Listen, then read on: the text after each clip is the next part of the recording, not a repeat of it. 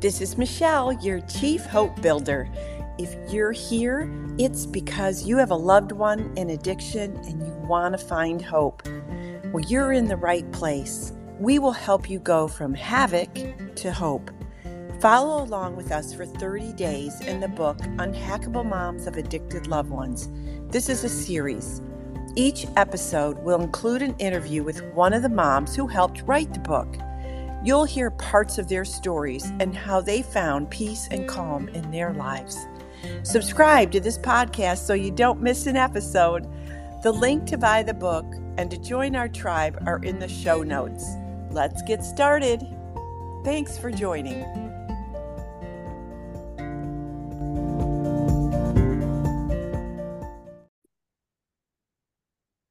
Hi, it's Michelle, and I have Lucretia Renee with me. How are you today? I'm doing pretty good. It's cold here. I have my hat on. Oh, you look adorable. Wish I could wear hats. We are on day 17, Open Your Eyes. And here's the quote from the beginning. When you begin to become conscious, more aware, when your eyes begin to open, the first thing you see is how deluded you are and how much you're holding onto that which makes you suffer. That is, in many ways, the most important step. Are you willing to be aware? And I can't say this person's name, but I'm going to give it a shot. Adyashante, something like that. But I mean, isn't that so true? Like sometimes we can look back at things in our life and be like, whoa, I really got through a lot then. And I didn't really think I was going through a lot at the time. But in this day, we lean into our pain because on day 16, we were assessing our pain, and here we embrace it and we say, we're gonna look at our pain and understand that and come to terms with how that is hacking our life. And anyway, so Napoleon Hill, he was the author of Think and Grow Rich, said, our minds become magnetized with the dominant thoughts we hold in our minds. These magnets attract us to the forces, the people, and the circumstances of life, which harmonize with the nature of our dominating thoughts. So if that is true, we need to take control of our thoughts. Mm-hmm. So looking at the chaos in our lives keeps us from seeing hope. And so in this day, it's so important to assess, open our eyes and just really look at our lives and assess, like, where am I getting hacked? Dan Sullivan says, your eyes can only see and our ears can only hear what our brain is looking for. So, and what are your thoughts on that, on this day? Lucretia, do you have any? Sure. I have lots of thoughts. I love it. We just have to take those thoughts captives, though, because, those negative thoughts come in and they just run away with you, and before you know it, you're down in a gutter or a ditch and, oh, woe is me, and a pity party. So you have to have positive thoughts. But it is true, what you focus on the most is where your energy goes. Yeah. And so if you're always ruminating and always thinking about, your addicted loved one or, where they're at in their life, you just stay in that little tornado, all the time. Yeah. Yeah. I think of my computer right now, and if somebody could see it, like I have so many files open, because I'm working on this for the grandkids. I'm working on this for somebody else. And then I have the laundry going. So I'm listening to the dryer, because I don't want anything to get wrinkled, right? And then I have to think, have the dogs been let out? Is it time for them to go out? So especially moms, and we have all this information overload, sensory overload. And I share a story of this.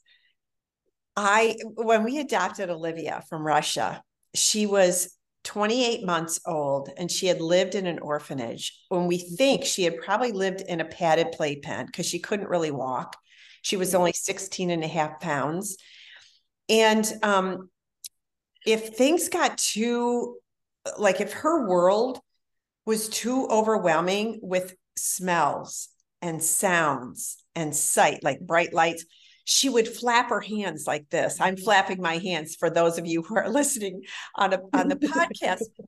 And she would get into this sensory overload. And I would know, oh, yeah, this is a little too much for her. Let's rein it in, but for us, for moms, sometimes we don't have the objective view of somebody looking at us from up above and noticing how we're like flapping around trying to, and what are the thoughts that are dominating our goals when we have an addicted child, right?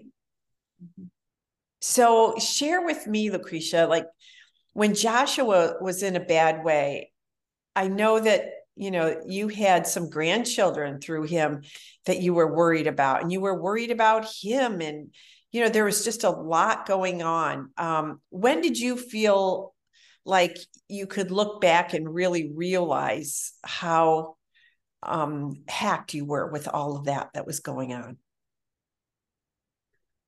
Well, it's like you said, like on your computer, you have so many files open, and when you finish that project and you close it out, it's closed, right?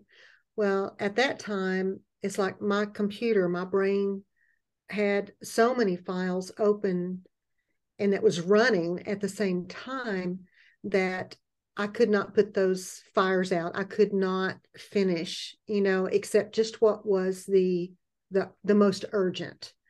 And so I kept running, every day was like that. And it until just recently, really looking back on those years, I was on overload in so many different areas, but you just keep going because children need to be taken care of, and Yeah. food has to be fixed and diapers have to be changed, and all of the things that us moms do, it has to be taken care of. And so you're just on like pilot. You just do, and then yourself gets put on the back burner, right?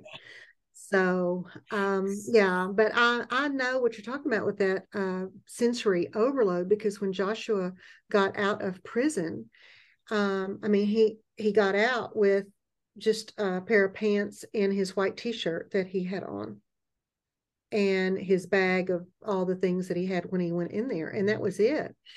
Even the prison shoes, So he wanted to go to Walmart to get, underwear and t-shirts and real clothes, right? So we went in, and after about 10 or 15 minutes, he was flapping his arms, and because I realized, and I go, what is it? What's wrong? He goes, I just can't make any more decisions. I just, and he still needed some socks and a couple of t-shirts. I said, okay, you and dad go and check out. I will be there shortly. Y'all can go ahead and check out and go to the car, because I could tell that he was on overload. He had had enough, so I'm just glad that I was able to sense that and send him on. Such a good point, right? Yeah. Oh my goodness. Yeah. You don't think about that. A lot of times when our loved ones get out of jail or prison, we're still angry. And so we don't really care about their sensory overload. But for us in this book, like if you think about, you have a boon, there's something that you want to do. And when you try to just focus on that, like I would hear sirens going down my street, and our son and daughter-in-law were in the same town. So I used to think this, that's them. They've overdosed. Every time I heard a siren, I thought that. Now, was that ever true? No, zero. But those thoughts, so they, that sensory of, assessing how many times a day am I thinking about my loved one or his children or the problems that he has brought or she has brought into the family. You know, how many times am I letting that interrupt my goals on my self-care, on my time with my husband, on my boon, on achieving what God created us to achieve in our lives, right? And so it's almost like, okay, come on, I got my dukes up, devil. Quit interrupting me. I'm on a mission. I got stuff to do. But we get hacked if we don't take time to really assess and look at where is our sensory overload. How are we getting?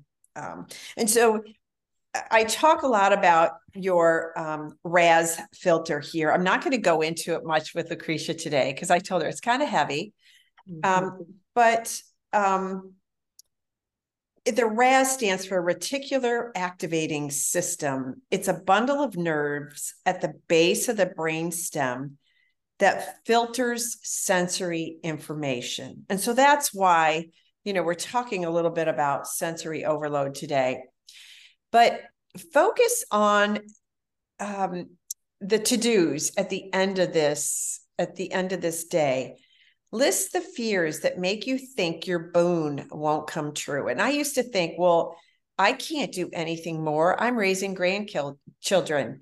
I can't do anything more. I can't work on my boon because I don't have any time. And, just make a list of all those fears because they're probably not true. And let's see. So, and then list the 5 things you commit to looking at differently. So how can we look at that differently? Right.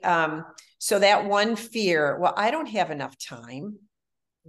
Well, how much extra time would I have if I wasn't worried about my son and letting that get in the way of what I wanted to do? Or calling hospitals and trying to find if he was admitted, all the time that we spend. And I don't know if that's, moms, what you're doing, but really look at these. So Lucretia, you share some things at the back of this day. If you'd like to talk a little bit about that, Sure. That'd be great.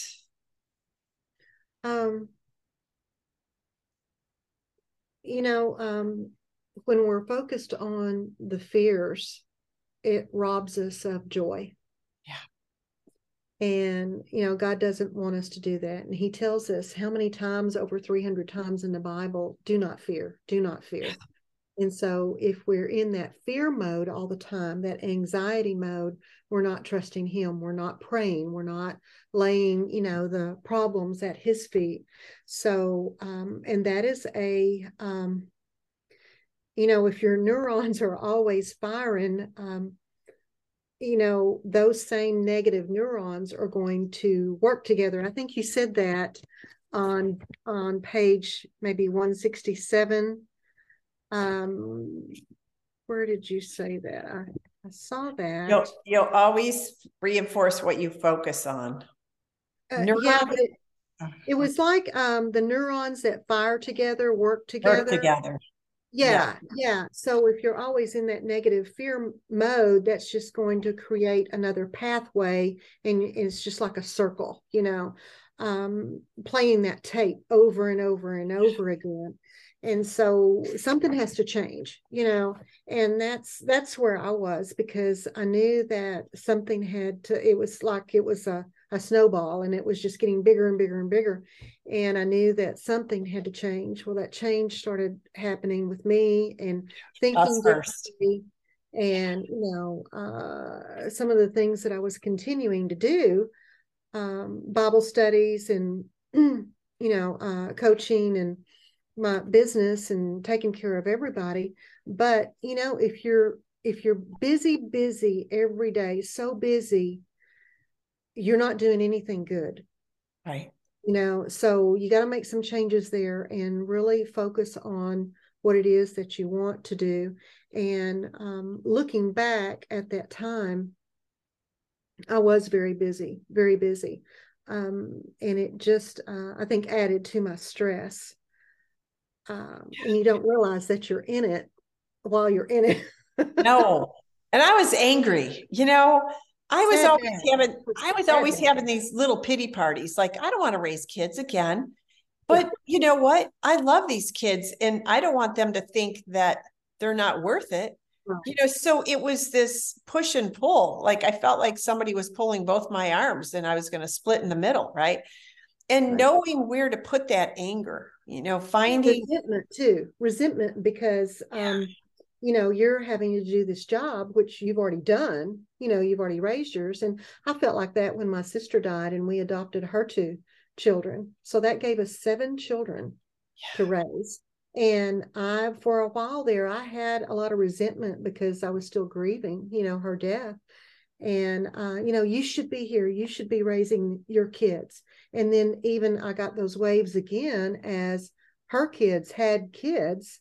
They should be her grandkids, not mine. But I took on, Yeah. they are mine. We legally adopted them. So yeah, it's a lot because you don't want that child to feel any resentment. No, they want to belong. Everybody wants to belong.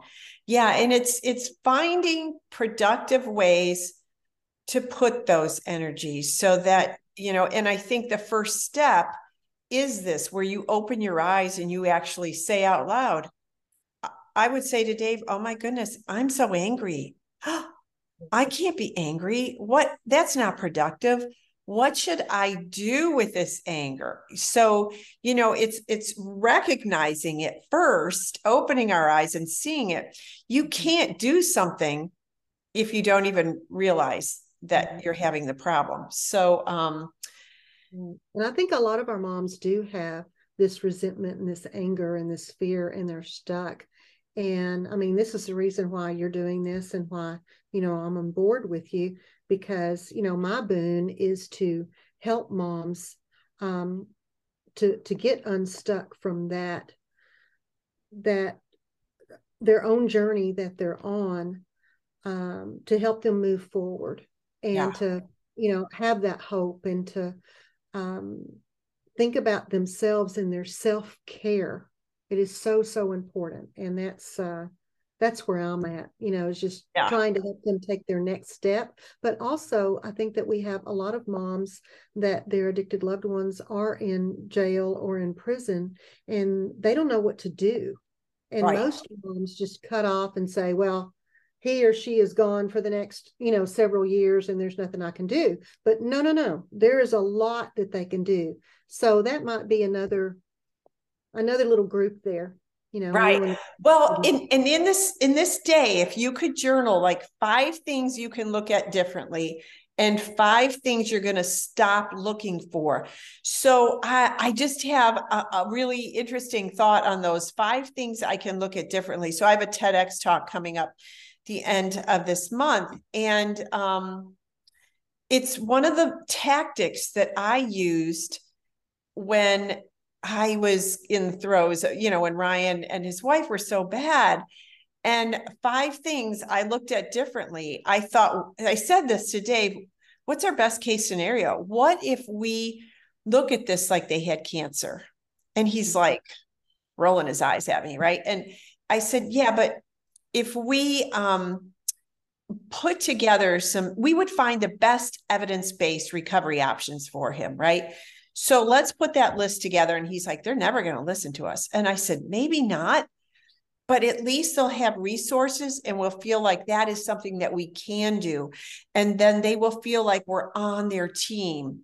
Mm-hmm. And what if we quit saying this is anybody's fault? Like, everybody wants to point the finger, like, well, your family had the hereditary gene, or, it's because you weren't a good father or mother or whatever. What if it's nobody's fault? What if we look at this like it's nobody's fault? So there's no shame or blame. So that was 2 things already. The third thing, what if we teach our family, their kids, the neuroscience of the disease so that they realize this isn't personal. It's not against them. They haven't been abandoned or rejected. Their parents are sick. right? So anyway, find those things, moms, that you can look at differently that will keep you from being angry or being taking it personally that your son or daughter's use is something personally against you. How can you look at that? How can you turn it around? And then Lucretia says, here, 5 things I'm going to stop looking for. Do you want to share those? Okay, 5 things I'm going to stop looking for.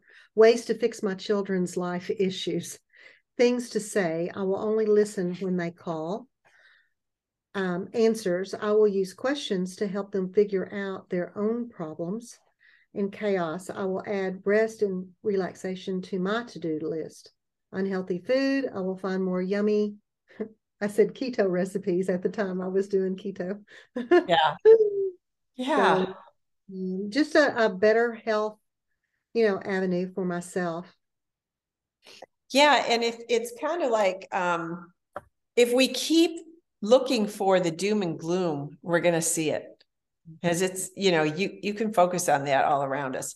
But today, moms, I'm going to pray that you can focus on the good things that are happening and start noticing that not only in your life, but your loved one, your addicted loved one's life. Even if they said, hey, I went 2 days without using, it might not seem like much, but you can say, hey, 2 days is better than a day. Well done. Like, just keep noticing those positive attempts, because that's where the connection comes in, when they know that you're listening without judging. So, and keep going with your boon, because you need to accomplish what God has put on your heart.